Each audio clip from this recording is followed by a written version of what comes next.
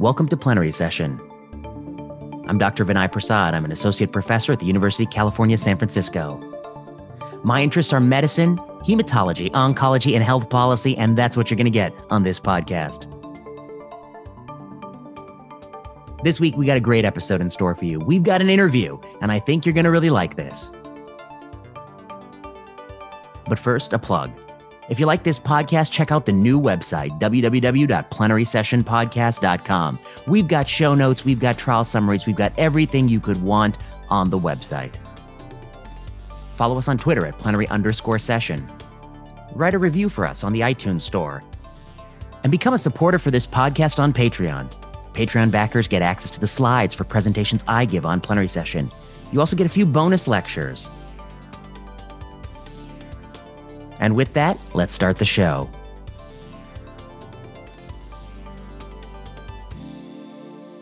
I'm back in Plenary Session, joined via Zoom by Samantha Godwin. Samantha Godwin is resident fellow at the Yale Law School. She's a philosopher, she's a lawyer, and we're going to be talking about SARS-CoV-2 policy. Samantha Godwin, it's a pleasure to speak with you.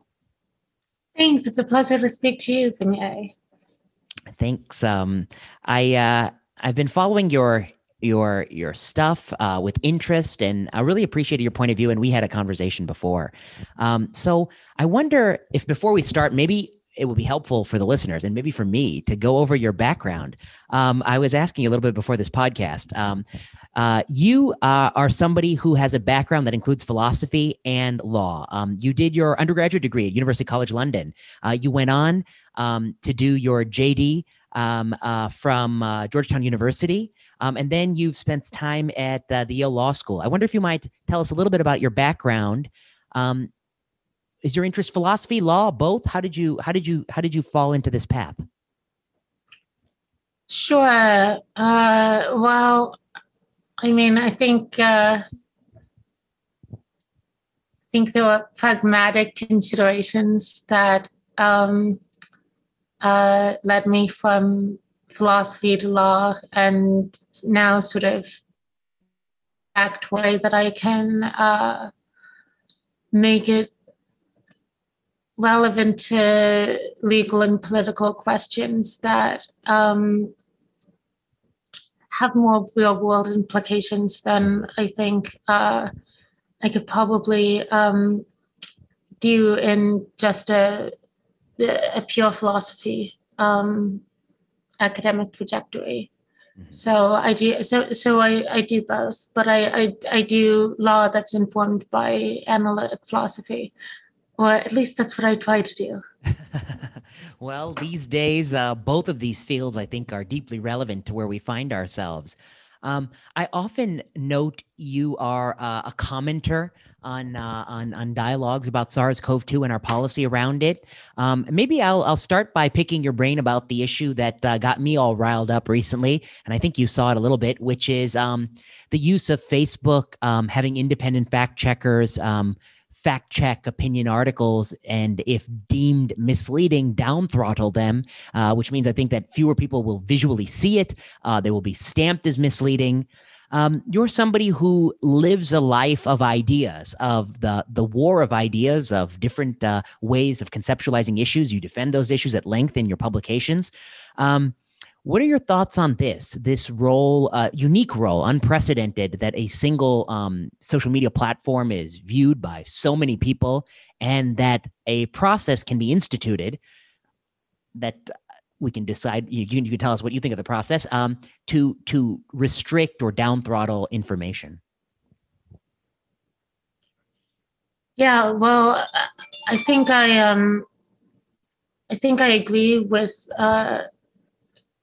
some statements I've seen by you on YouTube that Facebook and Twitter operate as unique information intermediaries, where they have the type of monopoly power that that government censors might have enjoyed in previous eras, but that given the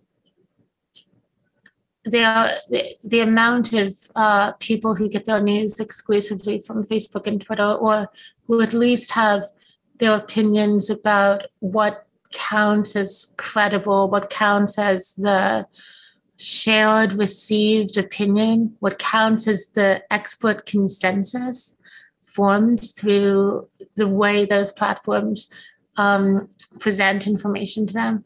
It's not just that it's dangerous in the sort of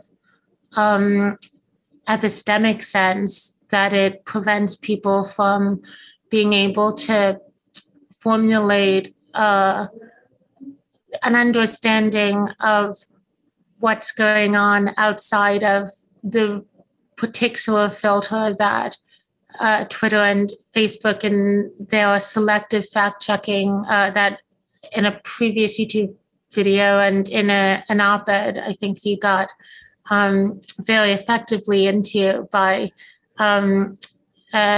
labeling content as, I forget the exact term they use on Facebook, but misleading. You label it misleading.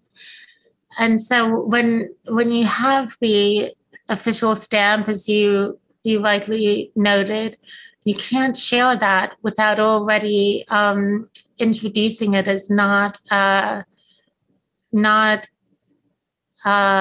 something that others ought to consider seriously, something that they ought to shelve in the same category as a conspiracy theory, even if it's something that's both.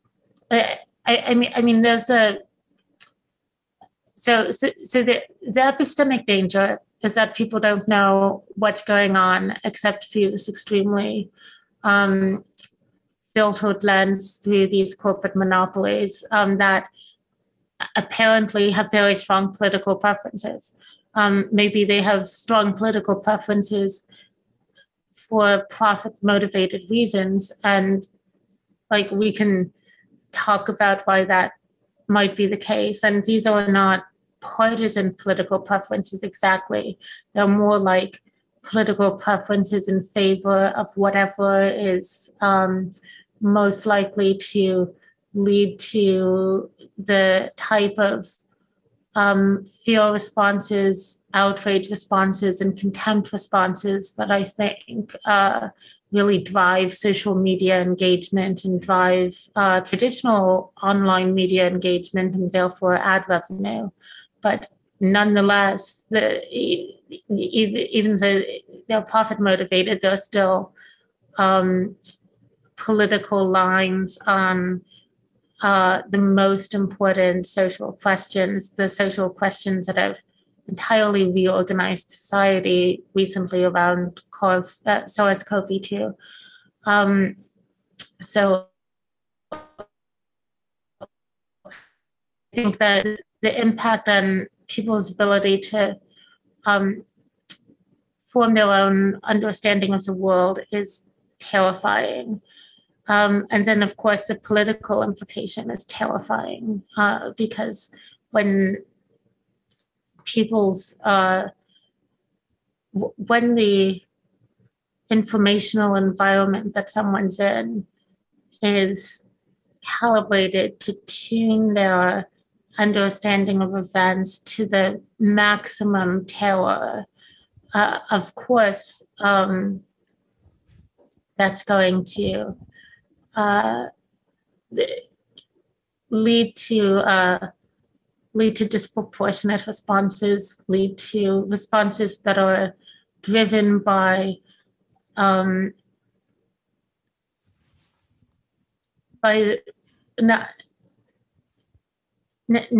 not fear that's irrational in the sense that it isn't prompted by something that's truly dangerous and truly dreadful, which I think we all agree that COVID-19 is, but rather a fear that's directed in a way that that is both counterproductive to alleviating the source of the danger and counterproductive to living in a humane society. So I think we've we've really seen the suppression of countervailing considerations of values other than COVID-19 mitigation. Yeah, it's going to lead to, yeah. Now that's where I was going to go with, because I was looking at your paper, and that was what I was going to ask you. But, I think you put that nicely where, I mean, the word that jumped out at me is, you describe it as even terrifying. I was talking to a colleague about this information issue, which is this unprecedented power. I mean, so many hundreds of millions of people are getting their information through this platform, and the platform has a throttle switch that they can turn down and say, this idea, even if the users deem it correct, it is not correct, and we will down regulate that. And that to me is, I said that if we are in a war of ideas, and I'm happy to fight that war, this is a nuclear weapon. It's a chemical weapon. It's a type of warfare that I'm not familiar with. The typical warfare of reason and argument is the warfare I'm familiar with. But the question I wanted to ask you was related to your, draft paper that you're working on, which you have entitled Proportionality in Pandemics and the Asymmetric Mental Health Harms of Isolation. That's the subtitle. The other title you offer is Caring About More Than One Health Crisis at Once. I wonder if you might unpack this a little bit. I think it's, the title and what I read about it, strikes me as something, a deeply profound observation, which is the way in which our mind weighs and anchors onto different health threats, when really we're all in the same business, maximizing human health in all dimensions, from number of times your heart beats to the quality of your life, your mental health, your social health. And we're facing trade-offs and choices. And yet, to some degree, the media narrative, the Twitter narrative becomes skewed. I wonder if you might walk us through your thinking on this issue. It's a very important issue. Sure. I think, as you know, the sources of morbidity and mortality that are most likely to have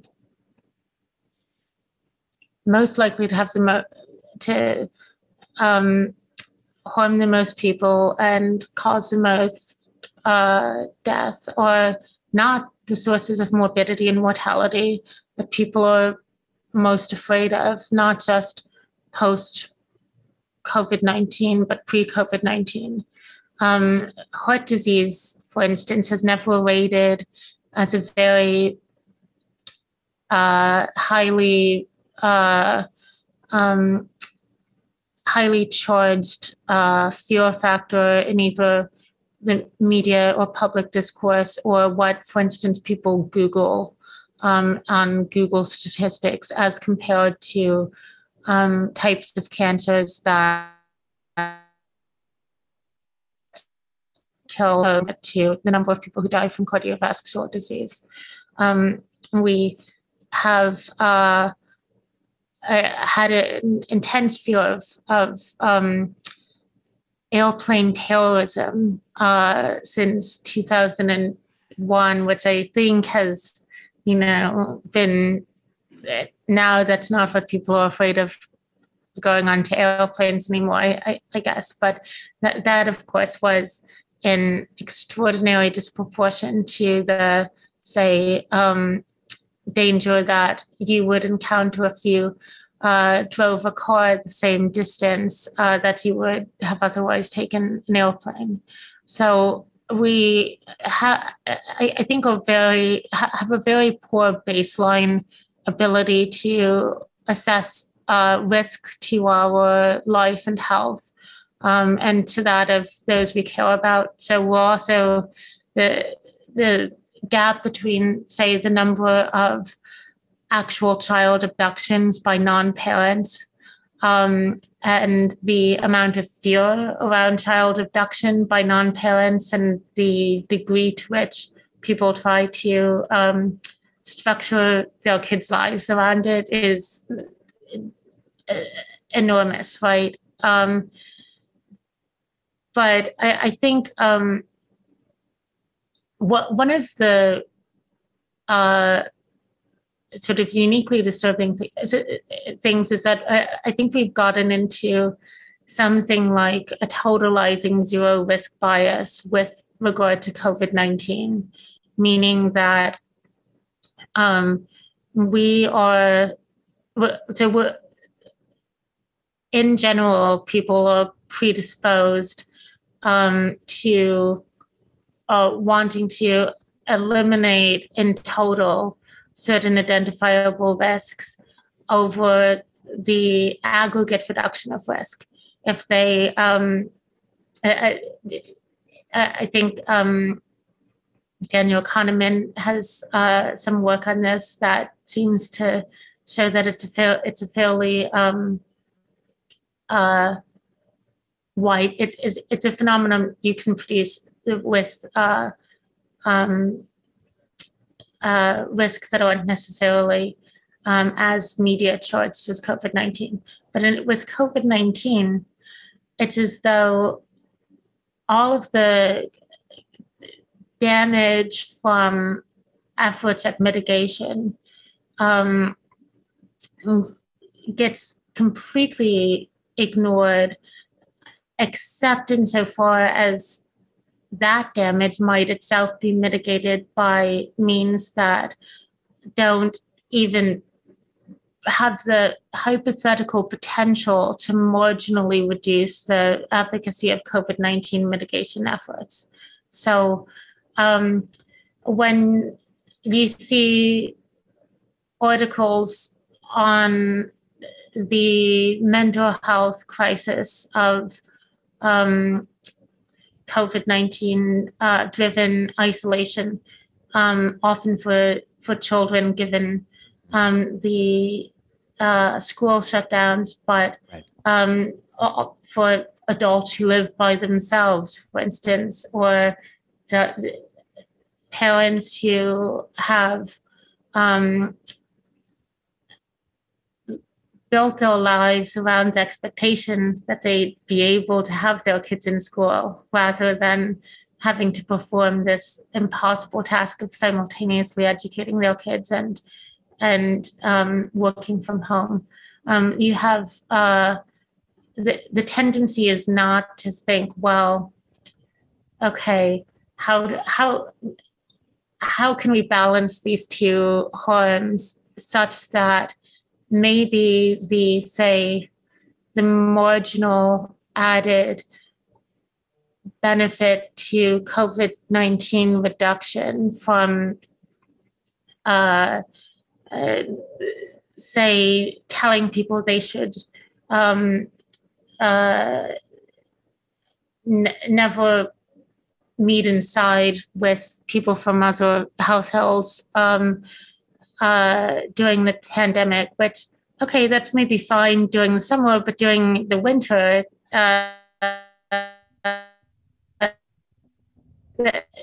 this effectively means you're not meeting people during the pandemic. What's the marginal, the marginal benefit of that?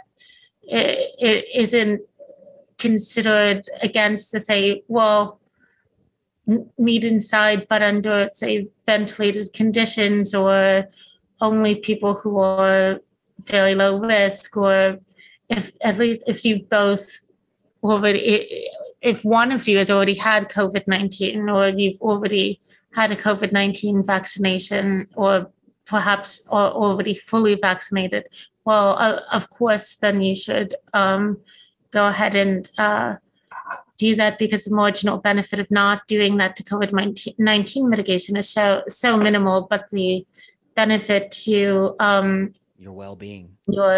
well-being, your mental health, but also I think to your potentially your medical health, given that I think social isolation is a very well established all-cause mortality factor, even apart from subjectively rated loneliness, I think. So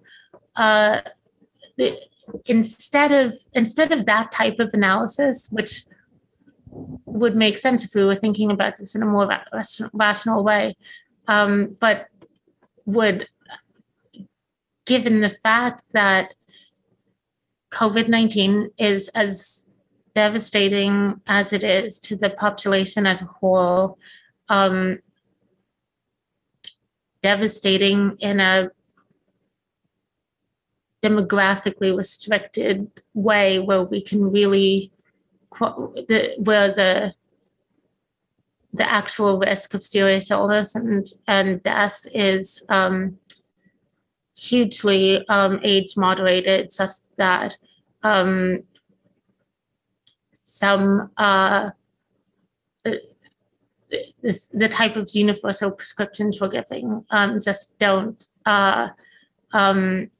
make a lot of sense from a total harm reduction standpoint. But instead of thinking that way, we instead tell people, well, they should schedule more Zoom calls. They should, go for walks or meditate or do all of the things that, like, yeah, I mean, that's great, but that's maybe your advice if this state of affairs lasted for months. Yes. That's not exactly going to alleviate the burdens of isolation over a 12 to 18 to however many months long this process is going to go. I mean, and that was back when we didn't have, I think, any reasonable expectation that we could have such effective vaccines so early. Right. People were thinking, people had adopted the same attitude when this looked like it was going to be at least a 2 to 5 year. Yes. Right. No, I think that's a super, I mean, many things you said resonated with me, just a few that struck me. I mean, one, you acknowledged the very steep age gradient and how this virus is not nearly the same in young people versus older people. And that's a fact that I think it's easy to gloss over. I think a lot of people do gloss over it. One of the consequences of that fact is when you talk about kids and pulling them out of schools, the marginal impact you might be having on the pandemic is very small. In fact, some studies suggest there's no marginal benefit at all. The mental health crisis, child abuse crisis that you don't see because it's not being documented. That's what's being missed from the dialogue. I think the other point you made is that some of these things that are sustainable for a month, they won't last a year. And we're lucky that we're talking about a year rather than 2 or 5. Yeah, right. We're lucky we're even talking about a year. So I guess my question is, and on the flip side, we see what politicians are doing. Texas just removed all restrictions. My friend went out to dinner there recently, indoor dining. And it's easy to go on social media and see people condemn that as irresponsible. But what I think they're missing is, aren't people telling you that they are prioritizing the social interactions over even some increased risk of viral spread? They are doing so through their elected representatives and through their actions because they are partaking in these behaviors. So I guess I wonder, what is the ire about? Is it that people want politicians to enforce policies that are unpopular in those locales? Because I think that the Texas policy is telling you what Texas people want. And my understanding is that is in fact what Texas people want. They do not want further restrictions. They do not want mask mandates. Perhaps even the majority of them, that may result in some increased pandemic spread, but it may also result in them participating in more human interactions. The flip side is, who knows what it might result in. The caseload is falling. There's a huge amount of people that have already been infected, and vaccinations are being pushed out rather rapidly. So there's some uncertainty as to the penalty that they'll face. I mean, famously, Florida was thought to be facing a big penalty. It never really materialized. They've done quite well, despite the fact they've done very little to contain the virus. So I wonder, from a legal perspective, many of these choices are framed as science choices. This is what science says to do. But how do you view it? Who is making the choice? Who ought to make the choice? Who is actually making the choice? How do you think about that? Well, I think you raise a bunch of distinct questions. So one question is why is there so much social media ire about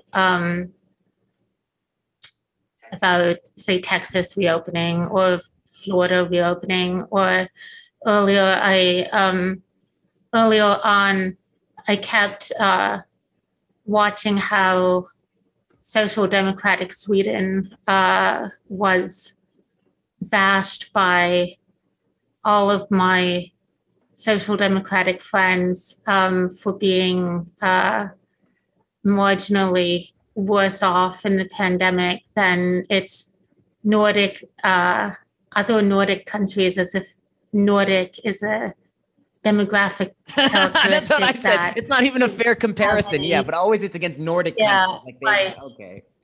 But right, it's like not. I mean, it's they've had throughout the pandemic entirely middling death rates and infection rates among European countries, and certainly far less so than the big, like, police enforced, military enforced, I think in Spain's case, lockdown countries in Europe. But nevertheless, they were the embarrassment, right? And that I think that's so why people responded so strongly to that is, I think, a really interesting psychological question, and one that I can really only speculate about. Then your, I think, distinct question of, well, who ought to be making these decisions? Is this a science decision or a political decision or maybe a democratic decision? I think is hard because in a lot of ways, although our we like to call we like to call we like the phrase liberal Western democracies when in a lot of ways our political systems aren't especially democratically responsive, and they're certainly not very participatory, and there can certainly be a very large spread between what people want politicians to do and what they actually do. Although, frankly, in the case of the pandemic, I'm not sure they would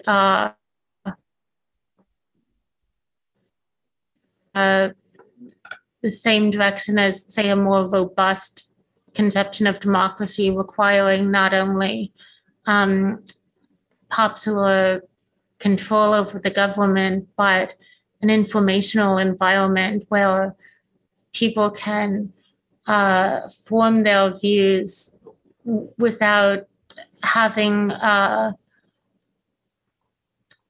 having the image of the world filtered to them in a manner likely to lead to really a really warped perception of reality. And so I think I think with regard to the ire, well, there's a lot of there's still a tremendous amount of fear, but since we have a really politically, I want to say a really hard partisan environment, at least since at least as long as I can remember. And I mean, frankly, I was part of it until the pandemic. I mean, I'm sure I've said really awful things about Trump supporters on social media, and was, you know, a very, like, uh, not of the camp that we shouldn't try to persuade people that I think a lot of people got into, but I can understand the emotional appeal of partisanship when you think that the people from the other party are acting on values that are fundamentally inhumane, and I think that's what I would like to think that when people say they think that Governor Abbott or Sweden or Florida or killing people, and they're doing this because it's a bit of a joke with Sweden, but I guess with Texas and Florida, because they're prioritizing the market economy over human lives, that's the way they seriously feel.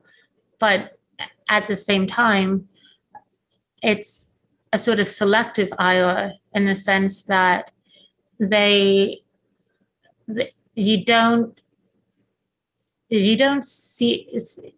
tend to see anger about the types of social restrictions that the people angry about them are able to bear. So if you have Well put. a secure professional managerial job that is not going to be threatened from the loss of a idea of your physical presence at a workplace, and if you're, say, able to school your kids in a tutored pod, the way I know a lot of people are doing, if they have the means to, or to send their kids to private school, which they are probably not broadcasting on social media, but obviously.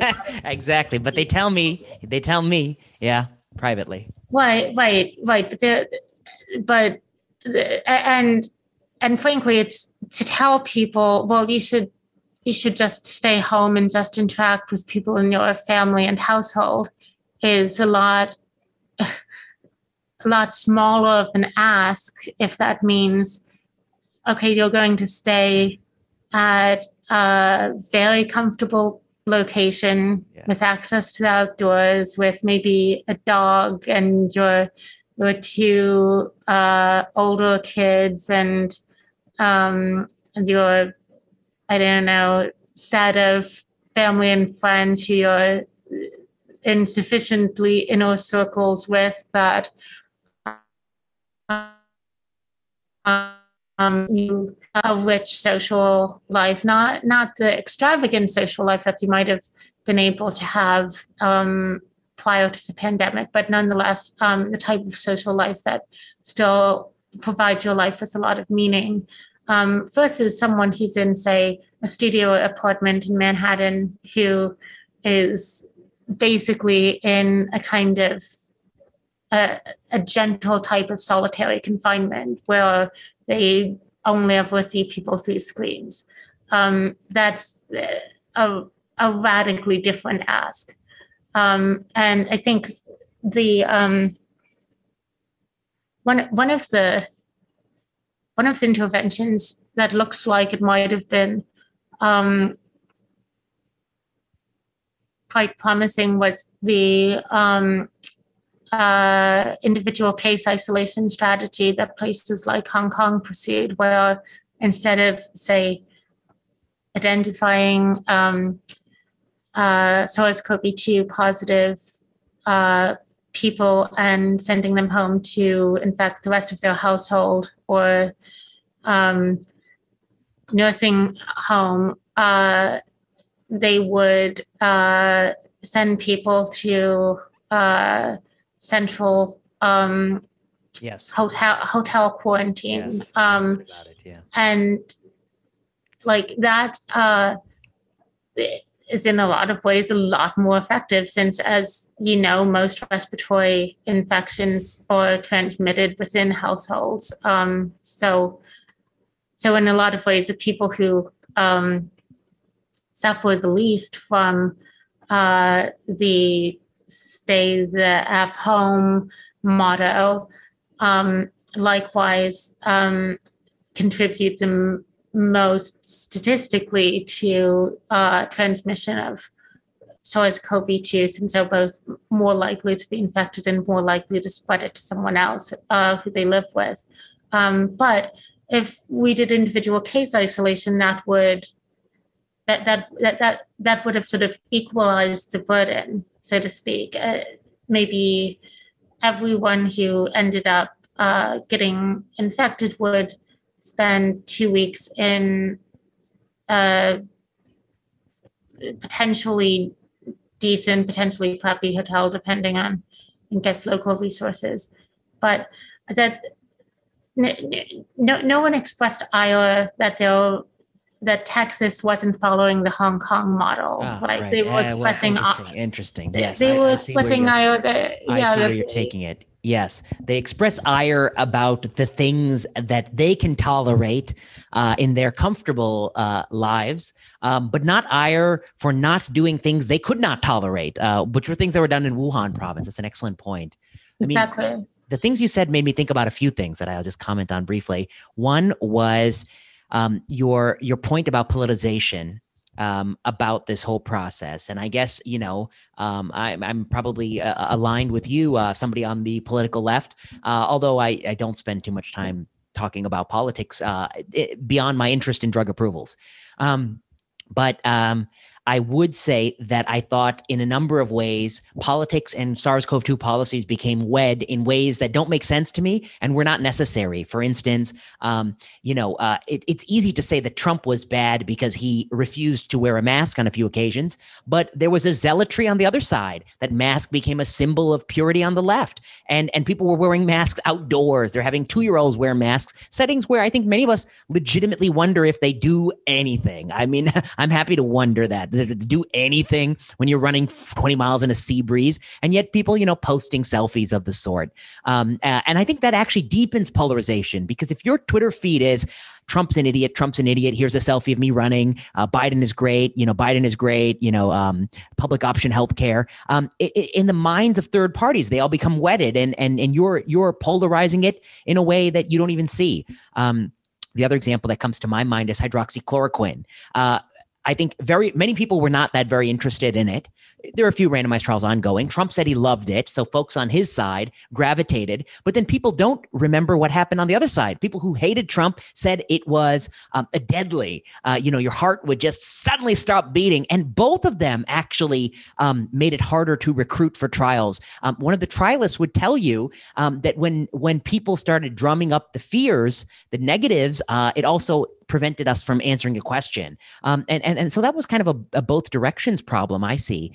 And then the other thing I wanted to ask you and kind of close by saying is the issue of masks that I know you've tweeted about, and you've pointed to this, which is, people can say whatever they wish to say, but I was alive in early March of 2020, and I listened to what the experts said. And you point this out. Not only did they say you ought not do this, they said it could theoretically increase your risk of acquiring the virus. 6 weeks later, they said the opposite. They moved. And I do not believe, and I will say that there is no substantive evidence that emerged in those 6 weeks that warrants a pivot of that dimension. That was not justified by medical evidence, in my opinion. It was justified by a subjective opinion of a lot of inconclusive evidence. And that was, the justification, which, I don't really have a strong objection to. I just saying, you should say it as it is. But when that happened,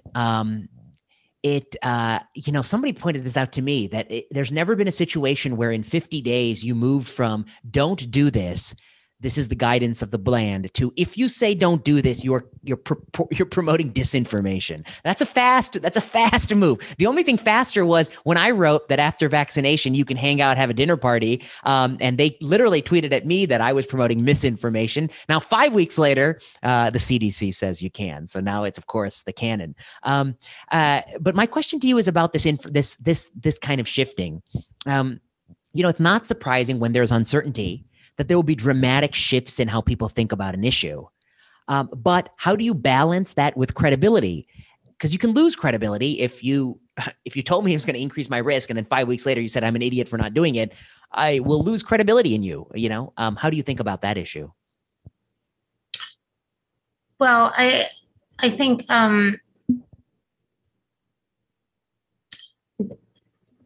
I think this is also a question that this is also could be broken into a bunch of discrete questions. It could be broken into the question about what's the socially and politically responsible way to do public health messaging. And it could also be broken into a question about what's the relationship between science and policy in like a political philosophy context, and what's the relationship between science and policy in the current political climate. And I think I think one of the really the frightening combination is in first losing the fact-value distinction, losing the distinction between what questions are empirical questions, where research into the way the world works, the way, say, a virus is transmitted, and what environments increase and decrease transmission by what degrees. Research, which is, as you know, often extremely fraught with methodological problems, where you, say, have people using laboratory dummy representations and treating that as if it translates directly into real world settings, using we're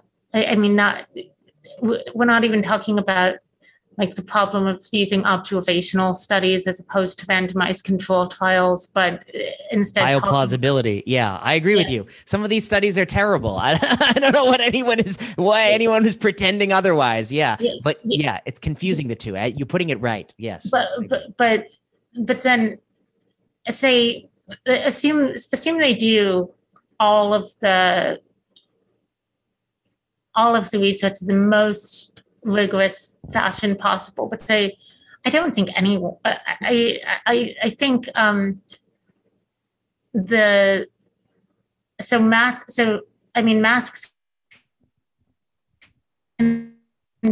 either wearing them or as source control as protection for other people. And as far as I can tell, the real world trials for personal protection in different contexts seems to have very mixed evidence. I think the Oxford Center for Evidence-Based Medicine has some good write-ups about this, but there just really aren't any source control real-world studies that I think have been very compelling. And please let me know. I agree with your summary. I'm not going to say otherwise. That is my summary of the literature as well. Right, but when you say that, okay, the question is not going to be the question of whether or not, say, masks should be mandated or school closures should be government policy, that's a question that we can determine by what, say, Anthony Fauci or whomever your favorite expert says needs to happen. And that's sort of the way it's phrased. It's phrased as we can't go outside the home without wearing a mask, or we can't send our kids to school, or we can't. It's just not possible at this point to meet people outside of your household in person. When none of these things will matter as a physical impossibility. They're making these claims as if they are in effect stating policy preferences. I think people ought not to go outside without masks, or I think a government ought to mandate masks, or I think a government ought to close schools or ought to implement a stay-home order. But instead of phrasing it in what I think is the only sort of conceptually accurate way, as a judgment about what policies ought to be implemented, a judgment that you would have to defend by reasoned argument, as opposed to appeal to the professional authority of the person who has the facts. They instead state it as if it's a factual claim, when clearly it is not against the physical laws of nature to meet up with people during a pandemic, for instance. That's not a fact question. That's a value question or a policy question. But to do policy questions and fact questions, then the virologists no longer have a monopoly on the discussion. Then you have to have a broader democratic discourse about how we should think about the type of society we want to live in, and whether this way of dealing with a very real threat, but a threat that I don't think is astronomically, it is outside the bounds of the type of risks people are exposed to by, say, orders of magnitude. And I think if you look at, I think if you compare even the most concerning infection fatality ratio tables for AIDS to the actuarial life tables by the Social Security Administration, for instance, we're talking about threats that are we're talking about infection fatality ratios that are, say, within the scale of a person's annual hazard of death. So, hey, of course you want to, because that would mean basically doubling your annual likelihood of dying. But that's not the same thing as, say, thinking that this is not the 1918 Spanish flu. This is not the Black Death. This is something that we should be able to have, I think, a more a debate that admits for values other than just crushing the virus, a debate that admits for the other things that we care about. I think, the way you put it is really astute to me. And I think that one of the things that was conflated here is that many of these things we did, and, a pure scientist wouldn't tell you what you ought to do. That's, of course, I think the broader discussion you allude to. But a pure scientist could tell you that if you did each of these things, this is what you would get. The relative risk reduction from a mask mandate is 7.2% reduction in SARS-CoV-2 transmission. From banning indoor dining is 12.2%. From banning this is this percent. From banning outdoor ice skating rinks is minus 4.2% because people will move indoors instead. So it'll actually be counterproductive. That's what a good scientist would be able to tell you. The problem is they don't know any of those numbers, and they're not. No one was committed to even trying to answer those numbers. There was nothing done to get any closer to answering any of those numbers for any single thing, to my knowledge. Maybe with one exception, which I think will have a cluster RCT out of the Guinea. We had that one Danish mask study, but underpowered it looked for a big difference. That to me is a big missed opportunity, and one of the reasons that opportunity was missed is, I think, people who are well-intentioned think they already know the answer to questions they don't know the answer to. And that's also a problem, I think, around debating what people ought to do after they get vaccinated. I tried to make tables to say, like, if you flew, from, I would imagine you're out on the East Coast, I'm here on the West Coast. If you flew out here, if we were to do this in person, what would be the risk of that flight? I see sort of estimates in the 1 in 5,000 ballpark that, you would acquire SARS-CoV-2 if you were to do that. If you were vaccinated and I was vaccinated and we met in the same room together, what's the risk that anybody, not just you or I or any third party, would get SARS-CoV-2 as a result of that? I did it some back of the envelope. I think it's on the order of 1 in 10 to the power of 6 or 1 in 10 to the power of 7, to put it in comparison. So when we're making these choices of what one ought to do, we need some relative sense of what the, as you put it, what the benefit will be. But we weren't really committed to answering those questions. And when you don't answer those questions, that kind of slip of language happens often because you don't really know what it's going to do, but you just know people ought to do it because it's probably beneficial. And you take a conversation that really needs to be the scientists focusing on the science and the policy people debating whether or not it's worth it and the trade-offs, to something where the scientist usurps the power, I believe, makes that choice for everybody and to some degree precludes you from ever knowing the answer.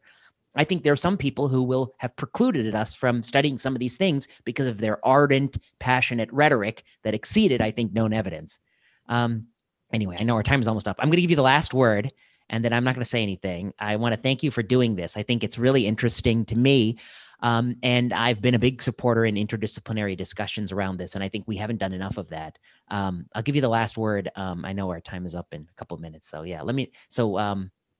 Thank you for doing this. And I don't know, what does that make you think about? Oh, well, hey, thank you so much for having me on. And I guess to conclude by responding to the I think also very astute analysis that you just offered. I think one of the really worrisome elements is that it's not just that we don't know the marginal risk reduction or the marginal risk increase that the different non-pharmaceutical interventions targeted. I get a very clear impression that the people the scientists who are, as you said, usurping the policy debate and treating it as if it's a debate about facts rather than choices. One of the I think the values motto that we got early on was one of the scarier bits of public messaging. It's not just that they don't know, it's that they don't think the specific question is that important.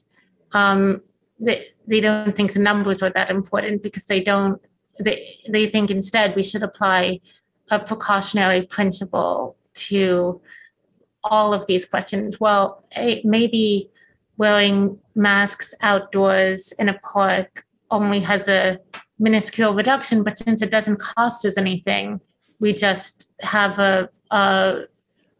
we just say we can't do it. But I think to conclude, I just like to offer that the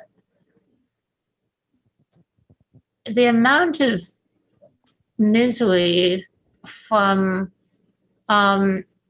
social deprivation and from losing the ability to interact and connect to people on an emotionally meaningful level, which I do think often means having to meet in person. I don't think we can go for a year without doing that in a humane society, or the 2 or 3 years it looked like we were likely to.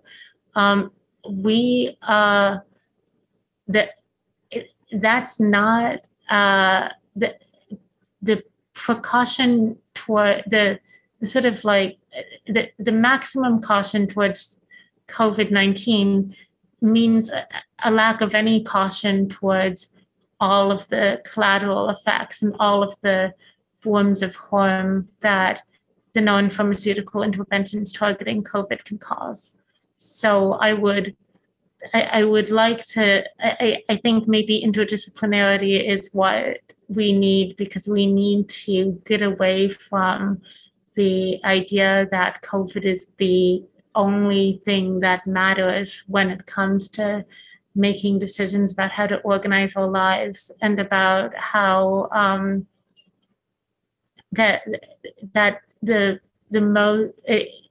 it's like we've become a form of limited negative utilitarians, where the single utility function, the single measure of well-being is how little COVID-19 there is. And that, I think, clearly doesn't align with what anyone actually values. So we should stop acting as if it does.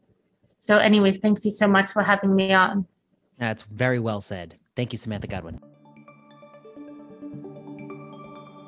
You've been listening to Season 3 of Plenary Session. Plenary Session is produced by Kiana Klossner. Music by Ian Straley and Audrey Tran.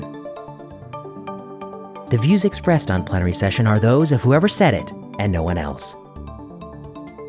Plenary Session is not medical advice. Follow us on Twitter at plenary_session. Until next time.